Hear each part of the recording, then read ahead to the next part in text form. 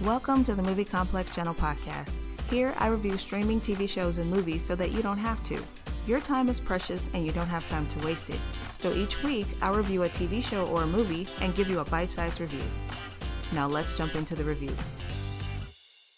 Prey. Prey is yet another installment to the Predator franchise. This time, it's a prequel-esque movie set in the northern plains of the 1700s. The story follows Naru, a young Comanche woman with aspirations of becoming a hunter. When a mysterious alien starts hunting animals and humans for sport, Naru must become the hunter she's always wanted to be and protect her people. So, is this an intriguing premise? Check. Does this interest me? Check.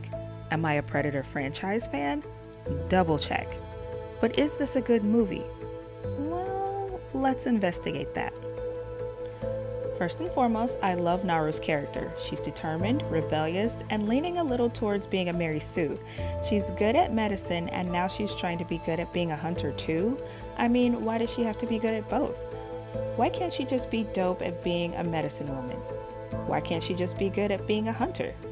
Why would the writers want her to be good at both?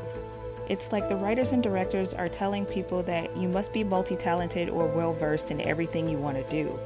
My programming teacher once told me that the master of many programming languages is the master of none, meaning that you can learn multiple programming languages, but you'll be mediocre at all of them at best. To buckle down and learn one programming language thoroughly, forwards and backwards, is the best option.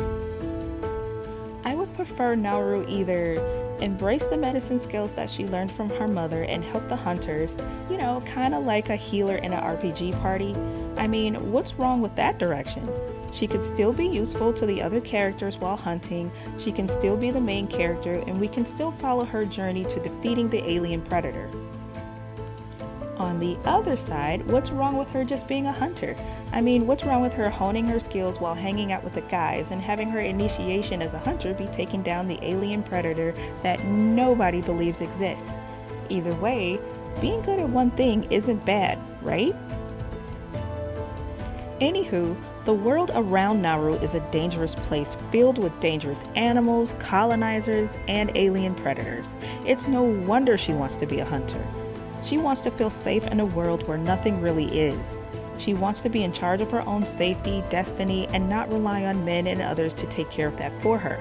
That is a character that I can get with. I love that they gave the Predator primal technology for the Predator. You know what I mean? It's still advanced technology for the indigenous people and colonizers, but old tech for the modern day Predator. I loved all the wide shots, and I mean all the wide shots. The cinematic landscape shots really let the viewer know how beautiful the land really is. Beautiful landscapes, wide and vast, yet still very dangerous. Having those wide shots also let the audience know how wide the world of the characters really is.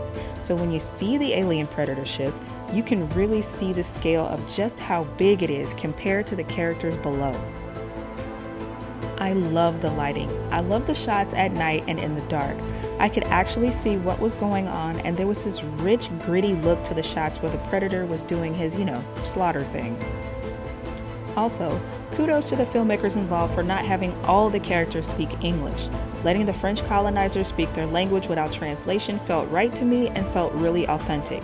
A part of me wishes that the Comanches could have spoken their native language throughout the film, but the mixture of native language and English worked just fine. I loved the action, the premise, the characters, the setting, the shots, and the lighting. The only problem I had was with our budding Mary Sue female character. That's why I give Prey an enthusiastic 9 out of 10. Did you see Prey? It's streaming on Hulu right now. Watch it and let me know your thoughts in the comments down below. Thank you for listening to the Movie Complex Channel podcast. Don't forget to subscribe, download, and share episodes so that I know you enjoyed it. See you next week.